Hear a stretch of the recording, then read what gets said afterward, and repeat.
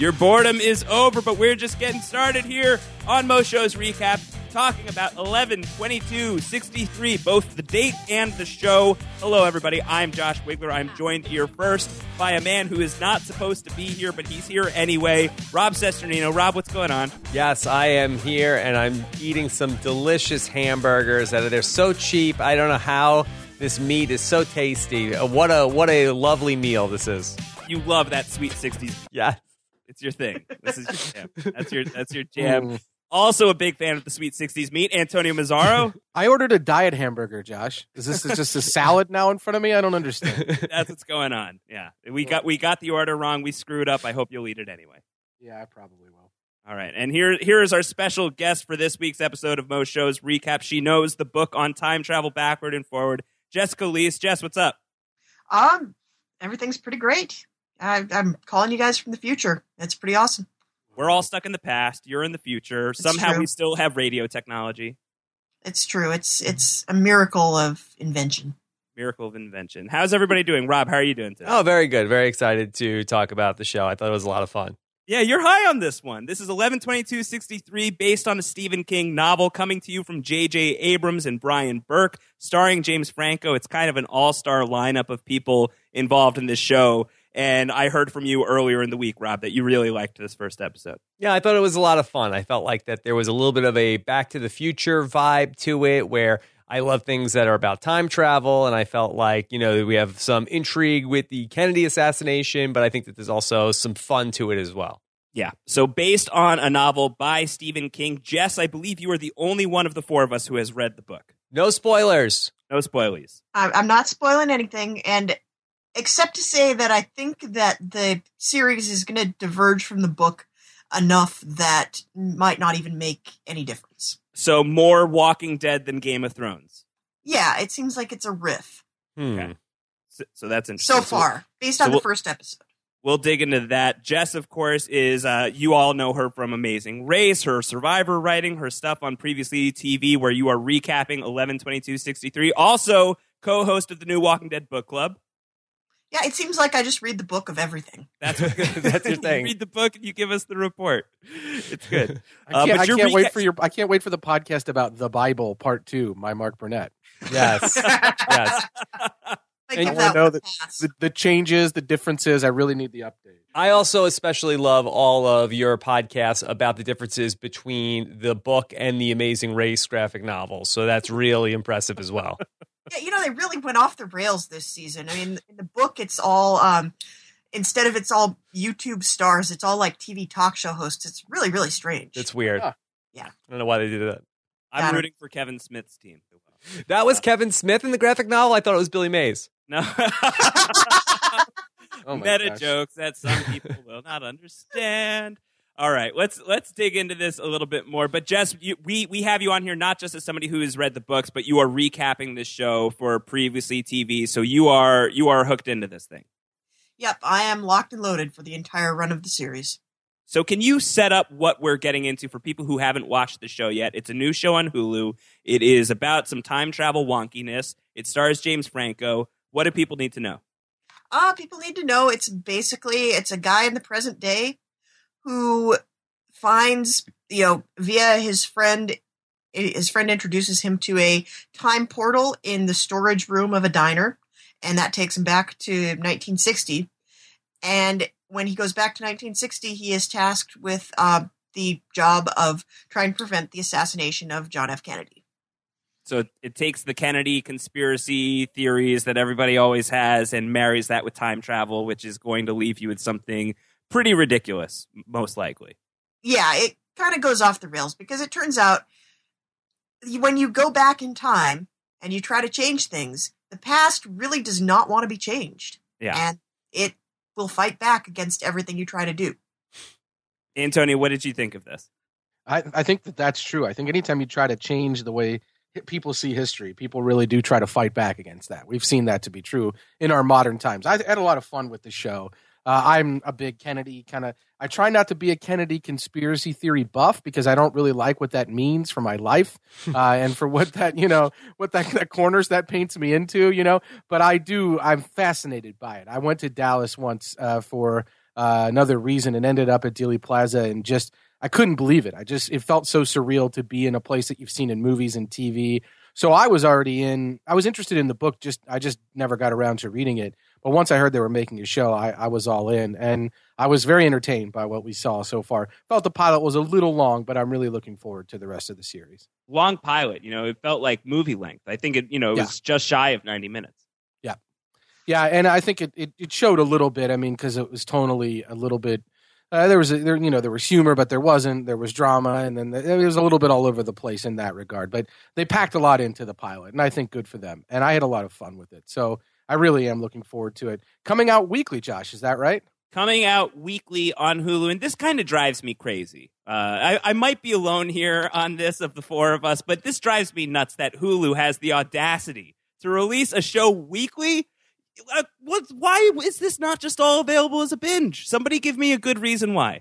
Rob loves this. Yeah, I do like it because that I feel like that just because Netflix had to put out the first season of House of Cards all at once, and people are like, oh, that's different. Why does a show, just because it is streaming to me, has to be delivered exactly that all 12 episodes land on my hard drive or Apple TV or whatever? That wasn't the way with YouTube series. It's not like a show goes up on YouTube and if it's a web series, every episode is on from the start. I like having and again, I'm a person who podcasts for a living. I like the idea of having a show and then I get to have a week or so to talk about it. And I don't feel like all this pressure, I got to watch all 8 episodes or somebody's going to ruin it for me by the end of this weekend.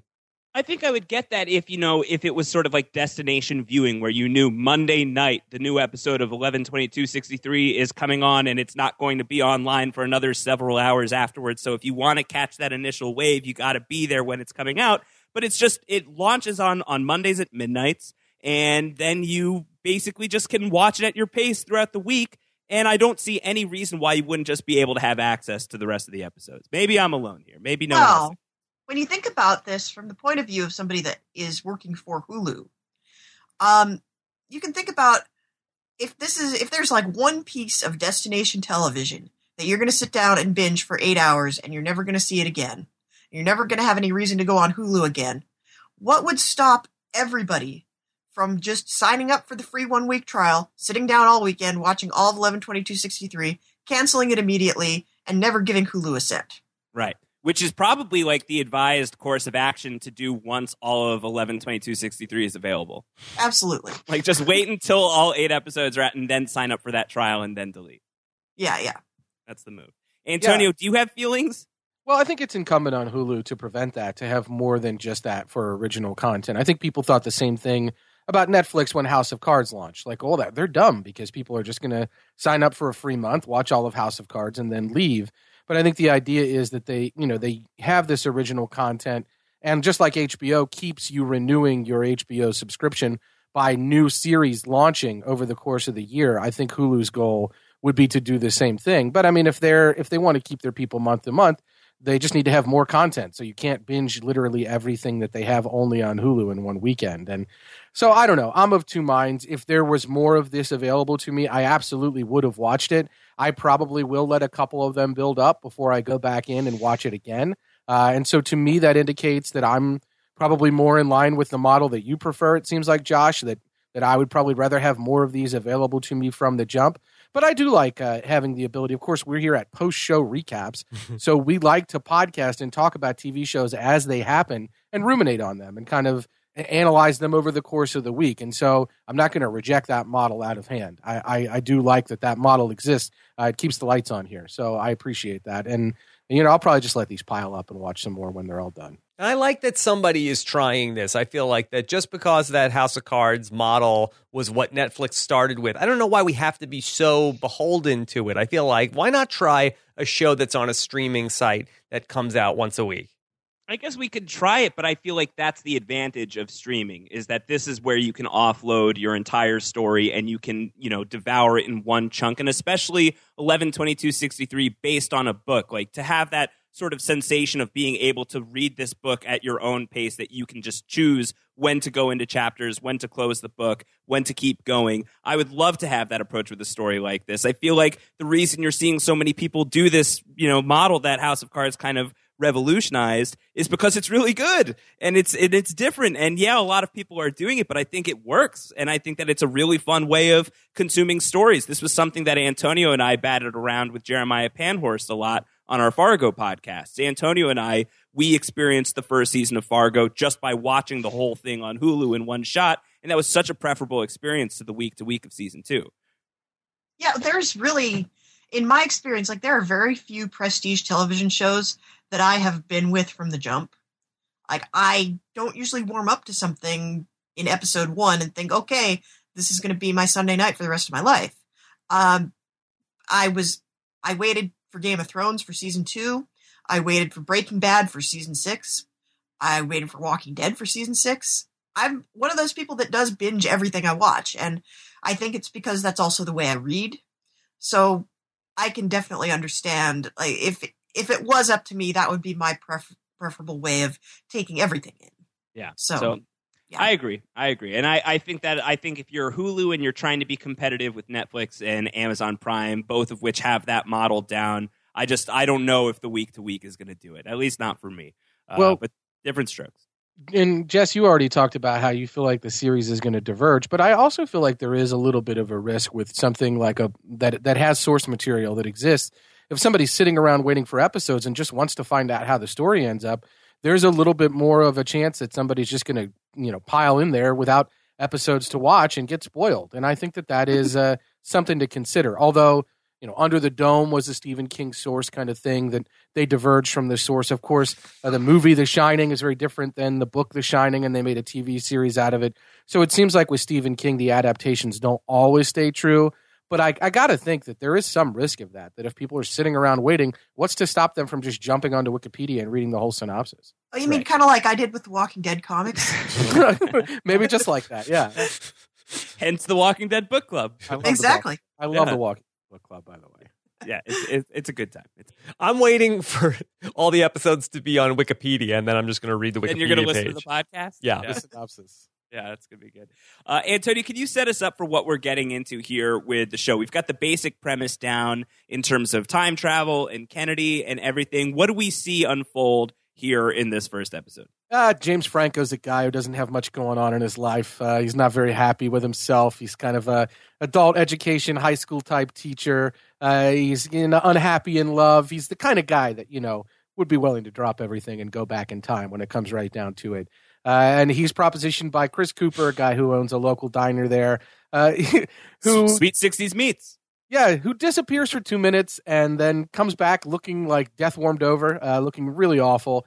And this really is irking James Franco. So he figures out, ultimately Chris Cooper reveals what's going on and tries to set James Franco up for this whole premise that if you keep Kennedy alive, it changes the context of history. That Vietnam wouldn't have happened the way it did, that Bobby Kennedy wouldn't have gotten killed, that people would have been much happier, the world would have been a better place. Therefore, because you have the ability to time travel to a very specific place in time, you need to use that ability to save Kennedy.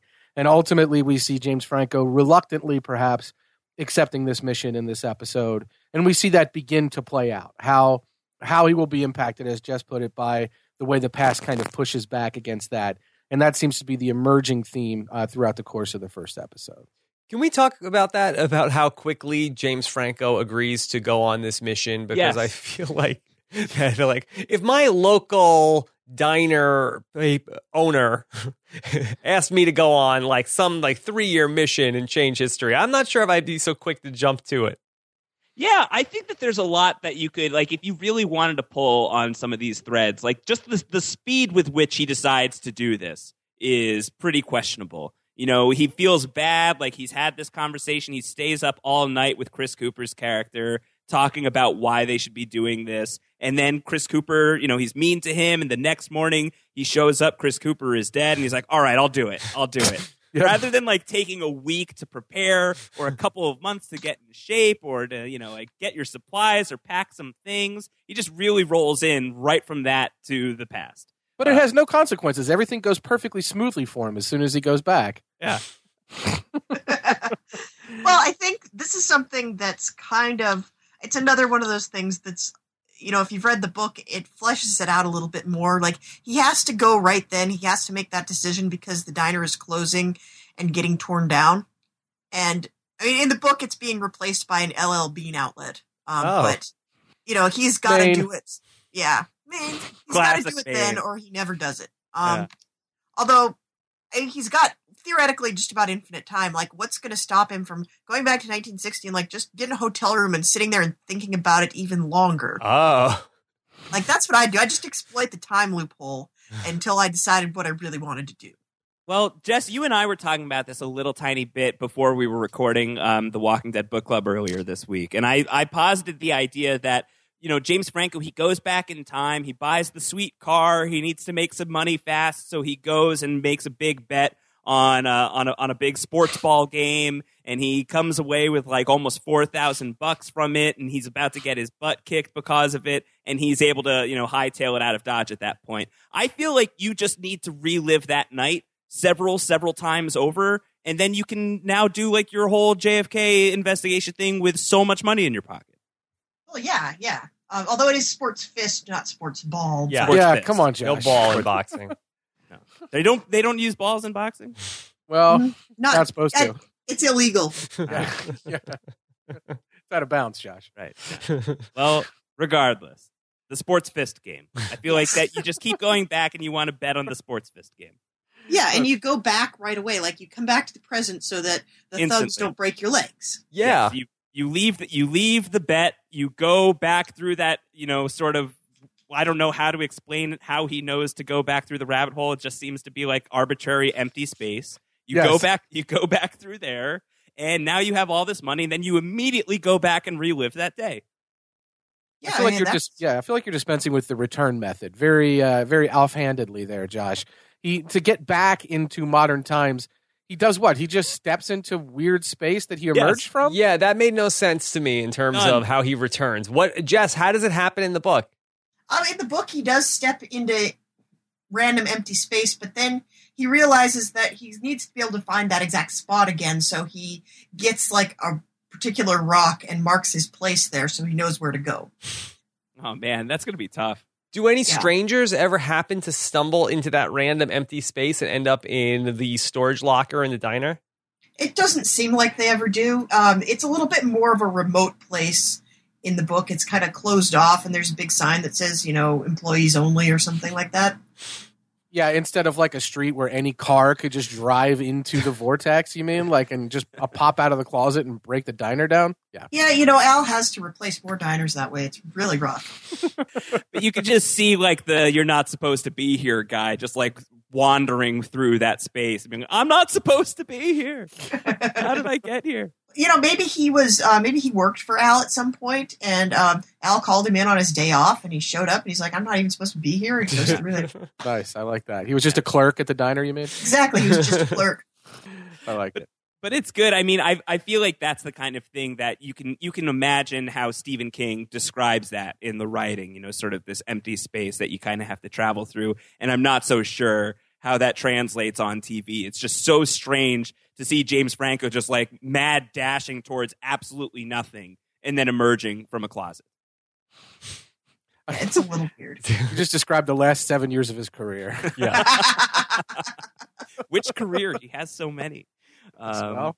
Yeah. So I don't know. Rob, what would you do with that first day of time travel? Well, going back to what you were saying, I really feel like that he should have pushed the reset button on a lot of things where Chris Cooper, and I'm not even sure how they flash back to like when Chris Cooper was like telling him all these things that he needed to be doing. I didn't really understand that timeline either, where it's like Chris Cooper told him he had to go. Then James Franco said no. Chris Cooper got mad, and then Chris Cooper died. But yet we flash back to all the times when they were like planning this trip together, which I don't really know how that was canon. But Chris Cooper told him, okay, keep a low profile. Don't get a flashy car. Don't get people pissed off. And James Franco does like the opposite of everything Chris Cooper told him to do. Yes. I don't know why James Franco didn't go back after the first night. Like, okay, all right, let me try this again. I totally screwed it up on the first day. I came in hot. I came in real hot. Yeah. do-over. Let me just get a mulligan on this whole first And, day. once again, in the book, he does do that. Like, Chris Cooper stands there in the kitchen while he goes back a couple of times and, like, stays for a month or two and comes back and he's like, well, I know what I did wrong that time. And he keeps going back and forth, and that makes a lot more sense to me. It's like, why don't you mess with the timeline a little bit? Come back and see what it does. And it just seems like he went straight for the jugular on this one. Like, I'm just going to drive straight to Dallas when I get there. He just does things, you know. He's a doer, not a thing. He's a doer. Yeah. How is the character of Jake on the show, James Franco's character, different from the character in the books? He's not as headstrong in the books, it sounds like. Not really, no. But he's also a lot less interesting on the show, I think. Like, he's such an empty vessel, I feel like, so far. It's just like, oh, look, it's James Franco, and he's a dude, and he has a job, and now he's going back in time. And like, Jake in the books is much more fleshed out. Like, he has, all of the things that happened in his life that got him to that point. And granted, that's hard to show on television. But, he's not a burned out teacher. He's actually kind of good at his job, and he has friends, and he has interests and hobbies, and this guy is just basically like, oh, I'm going to get some different clothes, and I'm going to drive this nice car. And I don't have any compelling reason to really like him, to feel for him, to really want him to succeed at whatever he's doing at this point. So I hope that improves over time. Do you think that's a problem with the writing of the character, or is it the Franco factor? Like, Antonio, for you, were you distracted by James Franco being this guy? I think that that's a definite thing with James Franco, just generally with a lot of people, certainly with me in a bunch of roles. Was it weird to have Franco as this character? Do you think this character would have been better if someone not so recognizable was playing him? No, I mean, I didn't think so. I honestly wasn't distracted by it. I think that most of the weaknesses of the character owe to the writing more than the performance itself. I think Franco is fine. I like Franco in times when he's kind of comedic and silly. For example, I really like him in Pineapple Express. But I'm not the biggest James Franco fan as an actor. I think he has strengths and weaknesses, but I don't feel like any of his weaknesses really detract from the show here. But for me personally, I could see where others might have that drawback when they're looking at James Franco and thinking too much about it being James Franco. I think all the problems I have with the character owe to the writing and probably to the fact that this is a limited engagement, like 8-episode miniseries more than anything. I question the character's decisions almost like unilaterally throughout this whole episode. Throwing his iPhone away was the most ridiculous to me, but there's plenty of other ones that don't make any sense to me whatsoever in terms of his decision making. The iPhone literally saves his life, and the next morning he's so angry at it he throws it into the river. I don't get it. I feel like there could have been a lot more done with that. A lot of the things this guy's doing don't make any sense to me whatsoever. Well, is it possible that Jake was having some sort of a protest against the Apple and Apple devices about the use of it in ongoing criminal investigations? Possible. He's FBI, CIA, all these 3-letter agencies and their encryption. I want to rage against the machine, like taking a stand. almost like throwing a hammer into the 1984 screen in the Apple commercial. He's throwing the iPhone to the water, but he's fully embracing the past. I mean, maybe, but I'm not buying it. Not buying it. A lot of the things this guy's doing don't make any sense to me, but I don't think he's doing them because he's James Franco, for crying out loud. Well, I think that one of the reasons why I really did like the character and some of the weirdness that we've already talked about with, like, why don't you just hit the reset button? Why did you just go to the past with the clothes on your back and you really didn't think that through at all? I think that one of the things that I like is I feel like he's just kind of like a headstrong dope. Like, yeah, he's well read, he's a charming guy, but he seems to be like a little bit of a doofus. Yeah, he's also kind of phoning it in too. No, he got rid of the phone. Maybe that's a metaphor for his acting style, because he really felt kind of bored this whole first installment. It was just like, oh, these are my lines, I'm going to say my lines. And for someone who was so affected by the novel when he read it that he went on to Vice and wrote this long essay about how angry he was that J.J. Abrams had beat him to optioning it, and that's how he got cast. It seems like Franco would have a little bit more passion. Oh, that's interesting. I didn't know that backstory. you should see the documentary he shot about the making of. There's so much passion in that. I'm kidding, of course, he didn't do that, but it seems likely that this kind of thing that he would do. Like, I don't know where James Franco finds his passion, but I don't often see that he finds it in acting. But I do agree that this sort of dopey performance does fit with the decisions that the character is making. I always like when he's engaging in conversation with people from the past and just brazenly talking about things that they would not know about and not even thinking about it, not even checking himself. Like, what is this guy's problem? I don't know. Maybe it's the Franco phone. Maybe. And he was like, when he brought up the Manchurian Candidate, he was thinking about like the Liev Schreiber one with Denzel Washington. So he's like, oh, that one's so good. Yeah. Denzel, you're gonna love him. Your kids are you guys aren't ready for him. He's definitely a goof. What are some of the other big ways that this is different from the book? Because, Jess, I know that you're a big fan of the book, and you kind of feel like some of the departures that the show is making are not necessarily great. Well, I think the biggest one for me, and the one that I feel like is most questionable, is that the book is really, it is at its heart, it is a time travel story, and it goes very deeply into like fate versus free will, and should you be messing with the past, and it's kind of a love letter to the era, but it also talks about like the complicated, relationship that the guy from the present has with the past, and a lot about, upsetting the timeline. And it seems like, to me, the JFK thing is just a hook to hang it all on. Yeah. And the miniseries so far is like, it's like veering to Oliver Stone territory. In the book, they have one throwaway line that says, Chris Cooper's character says, I am 95% sure Oswald acted alone. I need you to get to the 98% sure and then take him out. And here in the miniseries, it's like, well, he took all these meticulous notes. He might be 95% sure, but, oh, right, then you lost all your freaking notes, and now you have to do it all yourself. And it's going to be, I feel like already it's a lot more, who is Oswald? Is the CIA involved? And that stuff, like, it always bored me. I was one of those weird kids that had my own copy of the Warren Report, so I definitely had this phase. One of those. Me too, Jess. What a cliche. There are dozens of us. I had a coworker. I worked for a reference publisher for about 7 years, and I had a coworker there, and she and I got talking one day, and she said, yeah, when I was 9, I had this club where we would sit around and talk about the Kennedy assassination. And I was like, oh my God, me too, but it was mostly just me with my giant copy of the Warren Report. So you went to Alice Diner and went through the door and joined that club. Yes, I did. It is one of those things, like, I can see where people get really into it. And, there's a lot of stuff on the internet you guys really should never look at. For instance, the Zapruder film, it goes on a bit longer than the TV networks ever show.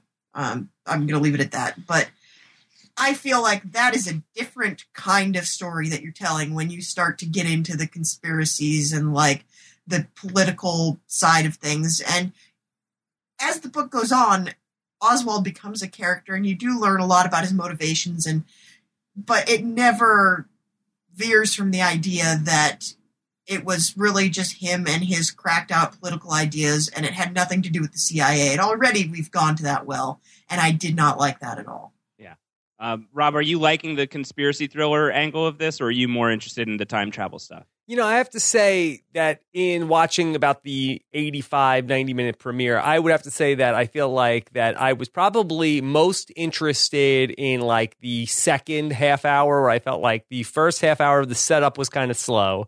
And then I really liked it once he first went back to 1960. And then I felt like that third half hour of when he's going to the Mexican restaurant and is really trying to get close to eavesdropping on the table and sort of like setting up operations in Dallas. I felt like that was the probably least interesting part of it. So I'd have to say, in my own sort of autopsy of Warren Report of 11/22/63, I feel like that probably it's not as interesting to me. Yeah. Yeah, I think that, you talked about it a little bit. Sort of like the Back to the Future type of element is so much more fun. And I feel like that really suits a guy like Franco, where he can really have a lot of fun with butterfly effect and, making biffs left and right, like making enemies here and there, just like screwing things up with betting and like that stuff. That first The big long sequence where he is in 1960s Maine was by far and away for me the most compelling stuff in the episode.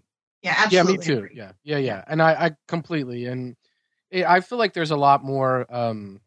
There's a lot more to do there. Whether it's not, when it's not just a political thriller, I feel like there's a lot more kind of to play on. I think especially in the 1960s Maine, comparing that to kind of modern, Main Street kind of things, and meeting people that he knew as children was interesting. The principal, seeing those sorts of things, I feel like there's a lot more fun there.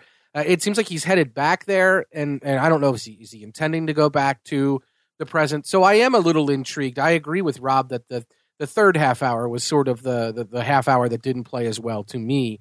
I know he's going on this detour in Kentucky, and it seems pretty clear what he intends to do there. But I am interested to see him kind of go back to the present and then maybe go back to the past again, and this kind of jumping back and forth. And if there is any of that, what the impact is, because I think that's the kind of story they're setting up. The decisions you make have consequences, and I feel like that's where I'm finding the most intrigue is what are the consequences of any little things that he's done? Is there going to be a butterfly effect?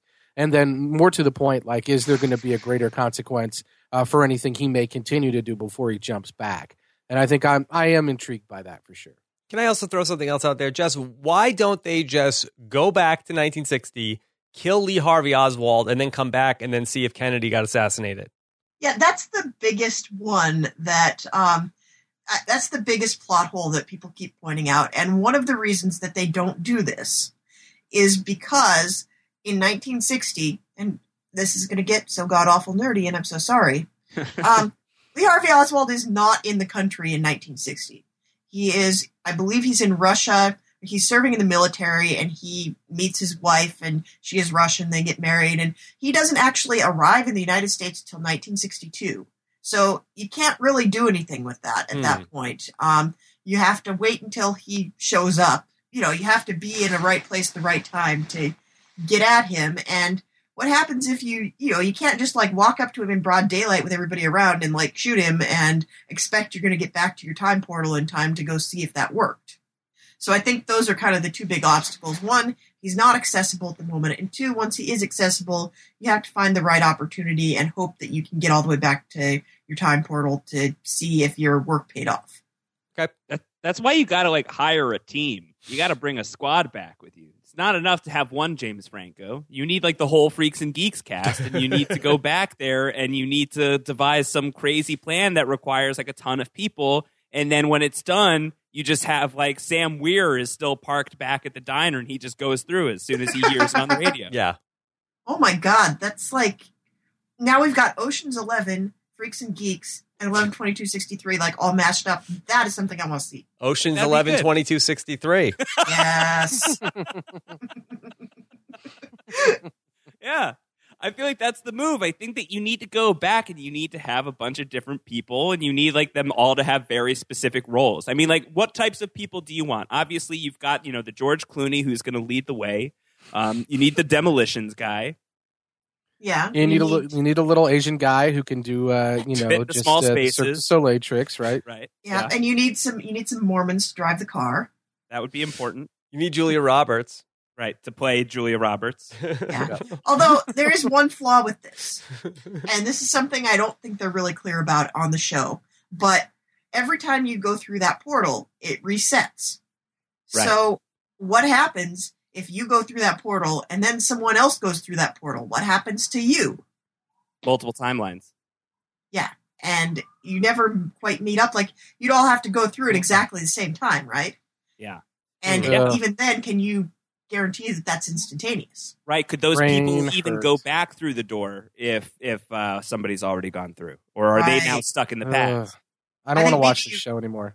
Maybe you have to act alone. Like, maybe that's one of the rules. And that's something that's never been mentioned. But this is something that just occurred to me. Like, I don't think you can bring a team. Otherwise, I think Chris Cooper would have just been like, hey, I got to show you something. Come with me. I do want to point out one thing, that the original Ocean's 11 was released August 10th, 1960. Ooh. Wow. Go see that in the theater in CinemaScope. Yep. This is what we need to do. Right. Well, maybe then he goes back and he's the only one, and his Ocean's 11 squad are people from the 60s that he can convince that he's from the future and you got to help me do this awesome thing. Well, in a matter of speaking, that sort of happens, I guess. I don't want to give anything away, but he does eventually come clean to somebody. Okay, interesting. Why doesn't he track down young Chris Cooper? Right. Well, young Chris Cooper is like 5 years old in this timeline. Right. Well, Oh. 5-year-olds can help. He just looked ancient then in the future. Just ancient. Yeah, I mean, Well, he's been spending so much time in the 1960s, so he's really only like 45 years old or something like that. My math is off a little bit, but you get the idea. Yeah. I mean, we're living in a world now where the time between the original Back to the Future and now is exactly the same as the time in the original Back to the Future and the past that Marty goes back to. So Yeah. I know. Ugh. Oh, that's Tell depressing. me about it. it's so Yes. depressing. Let's not spend too much time on that. Can we talk about Chris Cooper? Because I think that he's terrific, and I'm really sad that he's dead on the show in the first episode. But are we supposed to assume that we're just going to keep getting Chris Cooper flashbacks, or was it just a done in one? You think? We got to get some voiceovers from him because there's a lot he hasn't explained yet. And once we save Kennedy, then Chris Cooper won't be so obsessed with going back and trying to save Kennedy. And so he will have a lot more longevity when James Franco returns to the present. Or longevity? He's going to have more burgers to sell. Yeah. Well, he's going to have to price him a little bit higher at that Yeah. point. Yeah, I would eat the '60s burgers. They sound really good. Well, that's the thing. Like, everything in the past tastes much better. Why is that? Lard. Because, yeah, well, lard, and they're not made of corn. Like, everything from, like, the late 70s to the present is mostly made of corn, so it doesn't taste as good. James Franco is actually eating corn in 1960. How does that taste different? It probably tastes even cornier. Yeah, it's like pure corn. Well, one of the things that I loved in the Outlander books is, she goes back to the 1740s from the 1940s, and the thing that she says is that everything you eat in the past is either the best thing you've ever tasted or the worst thing you've ever tasted. Because it's either insanely fresh or kind of off. Right. Well, you like that apple pie, so I think he's That batting was 1,000. that, right? yeah, that was the lard for sure. There's no Yeah. doubt about it in my mind. If I went back in time, I probably wouldn't even try to change the timeline. I'd just go out to eat a lot. I just be sampling cuisines. Totally. Lots of Maine diner food. Josh, what do you think pizza was like in 1960? I don't think it would be as good as it is today. Pizza's like No. at the height of its game right now. Top level pizza right now. Yeah, we're at peak pizza. Yeah, we're at peak pizza right now. What's up with Benny from The Mummy and why he's always appearing places and telling James Franco he's not supposed to be here? Do we have an explanation for that, or is he just sort of going to be like the mysterious Stephen King character on the show right now? He is the mysterious Stephen King character on the show, and that's all I'm going to say. Okay. Are you intrigued It's like- by this guy, Rob? Certainly. I mean, he does seem like that he knows what's going on, although we do see many characters in the show say to James Franco, you're not supposed to be here. So Right. I feel like that it was one thing that he was the only person, but when almost every single person he runs into is saying to him, you're not supposed to be here, then I feel like it sort of loses a little bit of the mystery. Yeah, I Yeah. think that's fair. Yeah, I can't tell if that's, if it's just, sort of thematically, like it's just everybody like kind of echoing back this thing that James Franco is already contemplating back and forth in his mind, like I shouldn't be here. This is crazy. This is ridiculous. Or is it the past fighting back already? Like, is it just, the past telling him that you got to get the hell out of here? I like that element of the show. The sequence with the car barreling through the phone booth, I thought was one of the coolest parts of the episode. Yeah, me too, for sure. And I don't know that you need like a Time Lord or somebody that's sort of a watcher or something like that. I mean, I don't know that that's what this yellow card hat guy is or not, but there seems to be some kind of Time Lord, or he seems to know what's up. Let's put it that way. And I don't know if he's monitoring, making sure the past should be preserved, or what his deal is. But he's there waiting by the portal, it seems. When people emerge. And even though he looks like a wino, he does seem to know what's up. And the past is definitely pushing back. And that scene with the phone booth I think is a great one. Because why does James Franco try to call his dad? That seems like a really stupid thing to do. Because he's kind of bad at this, Oh, I think really that's the bad at blanket it. answer. He's bad at Really this. bad at it. And what's he I going to guess this say to his dad when he calls him? It's me. This is your son that is not even contemplated by you at this current Yeah, moment. and he's like, what are you talking about? I'm 5. So I don't know. I don't know what I guess this is what you get when you need somebody to save the world and you pick just a random dude who is sitting in a diner in Maine. But this is just it Who loves doesn't. It's not hamburgers. boding. Loves Yeah, him. Franco's not. He's not playing well so far. He's just not doing. This character is just not really up to the task yet. He's got to find an ally here. Yeah. Yeah, I think he needs a friend. Maybe he just needs to go home, but I feel like that would be a boring show if it's just now he's back in Maine and he's just like not doing anything. What might have been? Yeah, what might have been if I had stayed. But he does take this detour at the end of the episode. He decides like to throw his hands up in the air and be like, I'm done. I'm not doing the JFK thing anymore. I'm just going to go back. But he thinks that he can help out his student. You know, his student who opens up the episode and talks about his horrific Halloween night where his whole family got killed except for him by his abusive dad. And James Franco is on the trail of this guy by the end of the episode. So I kind of like where this could possibly be going. I feel like this might be the better direction for the show rather than going all in on the conspiracy thrillers, but, you know, using kind of leaning instead on a time travel story that has some horror elements, like some true horror elements, but a lot more opportunity to really mess with the timeline in kind of a more personal way than what we could be getting into with the JFK thing. So, Antonio, are you pumped about the Kentucky storyline? I am. You know, I love Kentucky, but I also really like these kind of, I don't know. Jess is collecting the Warren Report, as was I, but I also spent a lot of time as a kid thinking, what if X didn't happen? You know, what if this person wasn't killed, or what if this person wasn't elected, or what if this went that way? And I still think about those sorts of things, like these forks in the road that could change the course of history, that are small things but could end up being large things, or that are large things. That could really change the context of things. So I find it interesting that the characters that Franco sort of just embraced the idea that saving Kennedy might be a good idea, because who knows if that's actually true? Who knows where we would end up if Kennedy weren't killed when he was? Would we have seen the Civil Rights Act get signed the way we saw it get signed, and the pressure that came with that? Would we have seen people be as upset about the things? Would we have seen the upheaval we saw? And if that doesn't happen, what does that mean for a time that Franco returns to where that hasn't happened? Why do we just assume that it would be better? And so I'm a little fascinated by that on the large scale level, but on the small scale level as well. I think we're in large ways defined by the things that have happened to us, especially with adversity. And then a lot of times adversity makes us stronger or better.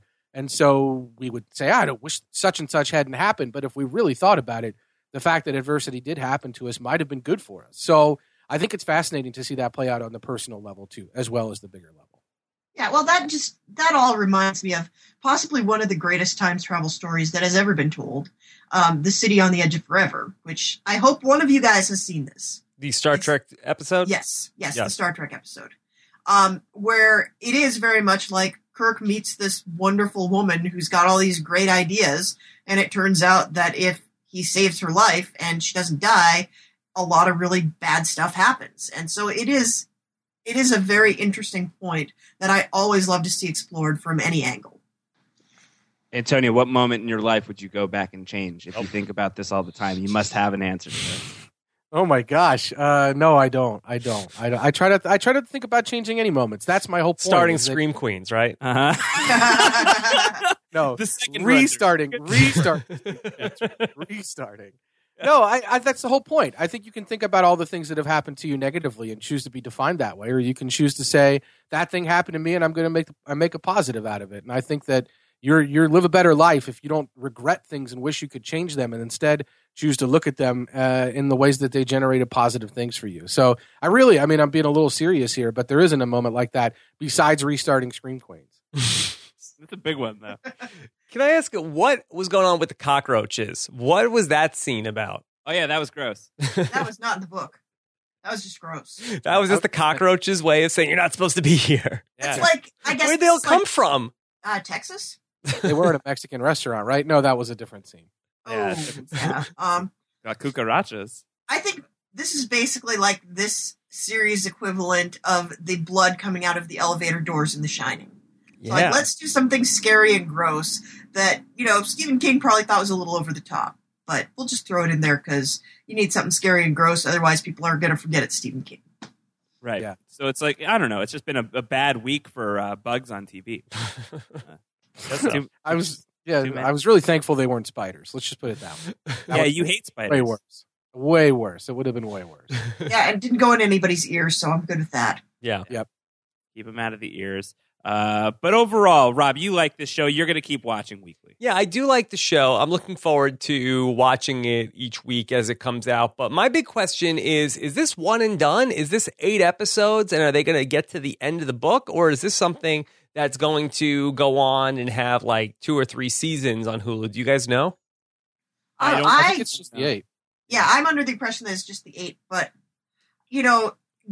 they did that with Under the Dome, and they made a whole series out of something where they basically got through the entire book in 3/4 of the first season. But that was terrible, and everyone hated it, so I'm pretty sure they wouldn't go down that road again. But who's they? I mean, other than Stephen King, I mean, who is it's not the same people. Yeah, no, it's not the same people, but it is people that I hope would have looked at the, 100 or so Stephen King adaptations floating around out there and decided, well, I'm going to try to go for something that's a little bit more Shawshank Redemption or, Stand miniseries and a little bit less Stephen King involved Shining miniseries. You know what I'm saying? Yeah. I think if these people had a diner closet, they would have gone back and stopped Under the Dome from happening, hopefully. That might be my first stop. That would be your moment, Antonio? That would now come to think of it, Rob. That would be my moment.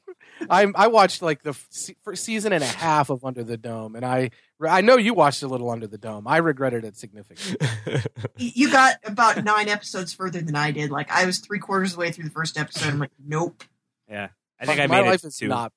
Yeah, my life is not better for that adversity. I should say. I started calling it Under the Dumb, and I kept watching it. So yeah, my favorite thing was not to recommend rival podcasts here, but the Previously Not TV podcast, Extra Hot Great, it had a weekly segment about Under the Dome for the entire run of the series because poor Tara Ariano, who is my editor over there, had signed on to cover it, and she was stuck covering it for the entire run of the series, and her slow descent into madness over the course of this terrible series was really a delight to listen to. Yeah, so I think when it's not the same people, but lessons have to be learned. I mean, I think that the idea is that they're promoting this as a limited engagement. I really think that it's only going to be a limit. I can't imagine James Franco is making this series every year. I think that's the big one. There. You can see him signing on for a season, but you can't really see him doing much more than that. Yeah, and how terrible would this sequel be? Like, oh, look, he found a new time portal and it goes to someplace different. Let's see what he's going to prevent now. Must kill Hitler. I read it in the Times. Prevent the Black Hand from Archduke Franz Ferdinand. That sounds like a good show. I would watch I'm it. just saying. No, it doesn't. That's the whole point. Yeah, like the next installment's called like 12741. Yeah. Yes, exactly. Yeah, they just keep changing the date. Yes. The Very Kennedy versatile thing. show. The Kennedy thing is the thing, and I think that it's a mystery. Like it's funny. We used to sit around. I had a really boring job at one point. Just at one point, though. Not every job I've ever had. Lies. We had a really boring job at one point. Wow. And we used to sit around and say, well, if when you die, what's the first question you're going to ask God if you get to ask a question? And I was like, who killed Kennedy? Everybody wants to know. Was your job on Inside the Actors Studio? Yes, I was. I carried tea I was a chaiwala for James Lipton. He didn't like Lipton tea though, which was really weird. But yeah, no, we just use that. That's a question people want answered. We want to know the story behind that. It is a burning question in society, and I don't know if we're going to outlive the people that are going to die to get some of this stuff released that's still not released. But I think there's some fascination there. I'm sure that's why. When it comes to like the idea of changing the past and whether you should or shouldn't do it, why Stephen King latched on to this specific incident. It is something that's fascinating. People of a certain age remember where they were when they heard it. It's a major, major landmark thing that happened. So I think this is something that's fascinating. I don't think there are too many things like this, especially in our history in America, where you could say, prevent what from happening? I mean, maybe in 30 years they make 9, 10, whatever. Maybe they make the pre 9/11 thing, but I think for now this is the one, and I think it makes sense to have this incident. Well, it's it has the groundwork for a pretty compelling story, and I really did like this first episode a lot. I think that it's compelling. I'm excited to see where it goes. I wish I could just watch them all right now. Would be nice, but nice. You mentioned that. Yeah, it would be good. That's really my only thing. Beyond that, I'm really enjoying the show. Anyone else got thoughts on this one before we close out? I have a couple of thoughts on other things. Okay, let's hear them. We can cut that part out. No, I want to hear these other thoughts on other things. Can I give one quick recommendation for something else that's on Hulu right now, which you can watch the entire limited one episode engagement? And that is the Triumph, the Insult Comic Dogs election special for 2016, which is about 90 minutes, about the same runtime as this, but it's very, very fun and is very topical right now that Robert Smigel was out in Iowa talking with a lot of the different presidential nominees or people, the candidates, to try to become president. And it's a very funny special on Hulu. I think I saw it was Alan Sepinwall who tweeted that every other TV show in 2016 is now competing for second place behind this Triumph special. Yes, it was very, very funny. And in a sidebar, I had a dream the other day that Ted Cruz was at my house, and I was just asking him about what it was like when Triumph the Insult Comic Dog was trying to get his attention. That's your pressing question for Ted Cruz. Yeah, that's what I wanted to know. Like, what were you thinking when the Insult Comic Dog was talking to you? Rob, your dreams. I don't know, man. Yeah. What else was Ted Cruz doing there? Was he just hanging out with the fam? Yeah, he was visiting. He needs to get coached up for Survivor. Yes. And then also, Josh, I wanted to get your take. I know that you and Kevin Mahadeo talked about Deadpool this week on the podcast. What do you think about the campaign to get Deadpool to host SNL? Well, it's interesting. First off, I think it's a great idea. Deadpool as a character being the host of Saturday Night Live is a thing that I would very much like to put my eyeballs on. That just sounds very, very fun. But Deadpool has turned it down. Did you see this? No, I did not. Deadpool issued a video, which is a recording of the time that he had been courted to host SNL back in the 90s. And he released the audio of a phone call that he issued to Lorne Michaels, where he told Lorne Michaels to F himself. Are you sure that wasn't Kanye? I don't think it's Kanye. Wow. I don't think it's Kanye. I think it's Deadye. Thankfully, they had Tom Hanks at the ready to step right in for Deadpool. Then exactly. So they had Tom Hanks on hand, and Deadpool was fine. So Deadpool and SNL, I don't think that's going to happen. Okay. I think it's a great idea. I think it's hilarious, and I think that would be a very special episode of SNL. Has there been a fictional character to host SNL? I'm thinking of Kermit. There's a push to get the Muppets and all that. I believe Pee Wee Herman hosted, and I don't think it was Paul Rubens in the 80s. So I think that would probably be the example. While we're talking TV news, I'm not a guy who's watched much of this show, but you both have been really singing its praises forever. Review is coming to an end. Have you heard this? Do you have a eulogy for Review? Well, it sounds like they're going to do, I think, either some sort of a special or a 3-episode arc of Review. That's the Andy Daly Comedy Central show. And it is very critically acclaimed, ironically, or I guess not ironically, for a show called Review. But it is not a hit with audiences. But the story of season 2 ended on a big cliffhanger. And they are going to, I guess, wrap up that story. Are you pumped up for this, Antonio? Yeah, I am. And I'm glad Andy Daly's getting the opportunity to kind of end his show. He's taking pilot opportunities with networks for comedy pilots. He deserves a bigger stage. And I think that hopefully he'll find some success there. And I think that that's in no small part due to the fact that Review looks to be wrapping up. But I think that he's got a landing spot. So it's good for Andy Daly to have somewhere to kind of hang his hat after this. And it's nice that the character and the show are going to get a wrap up. I think the Australian series that it's based on only ran a couple of seasons as well. So I think that there is a limited engagement for this sort of thing. For a show where the stakes of the show really play out in the context of the character's life, there isn't much farther they could take it. No. So it makes sense to end it. Yeah. Oh, Once you have somebody, well, I don't want to spoil it for anybody who hasn't watched, but once you have somebody do some of the things that Forrest McNeil has experienced, You can't go much further than they are. He could use a time portal, Forrest McNeil. He really could. Yeah, he really could go back and just reassess some things. He's somebody who I think can look at the decisions he's made with some regret, for sure. Well, I will be very happily watching that whole show when that final season's about to come out because I wanna be a part of that. That sounds really fun. Very fun. Did you know that the name of his show, Antonio, that he's going to be on, Andy Daly, is Chunkin' Bean? Have you heard? No, this? I hadn't heard that. I feel a little less enthused about it. ABC Family. Yeah. Oh boy. I think it's just straight up ABC. It's just ABC Family doesn't exist anymore. They have a new name. I don't know what the name Discovery is. Family. No, wait, that's the hub. It's Discovery Family. It's called Freeform. That's what it is. Family. Yeah, ABC Family freeformed into Freeform. Oh, you know what? I think I misread the headline that it's ABC's family comedy. Yes, that's right. Yeah, called Chunkin' Bean, and he is going to be playing someone who is married to Skylar from Breaking Bad. Which one is Chunk and which one's Bean? I don't know. I guess we'll find out. We'll have to tune in. We'll have to see. That alone is intriguing enough for me to tune into the pilot.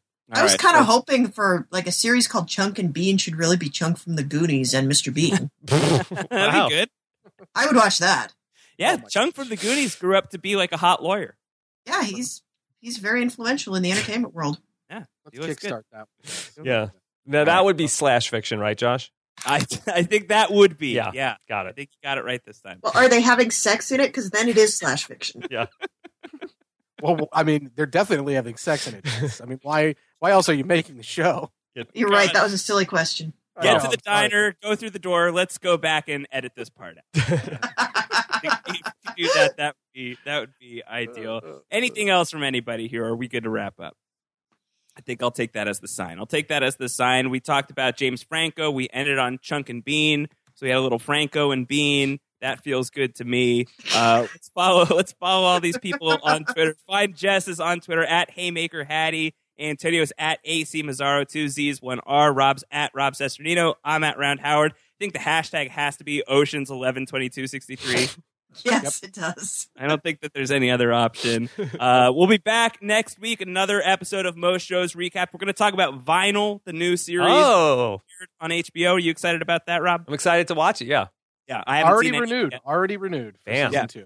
Already renewed for season 2. I haven't seen any of it yet. I'm really excited to. It has a great cast, great pedigree behind it. Seems like a really cool show. So we'll talk about that next week. Subscribe to what we're doing at Post Show Recaps, postshowrecaps.com/iTunes. And for the Most Shows Recapped feed, postshowrecaps.com/MSR iTunes. Jess and I are recording comic book club podcasts of The Walking Dead, talking about that show from the perspective of people who've read the comics.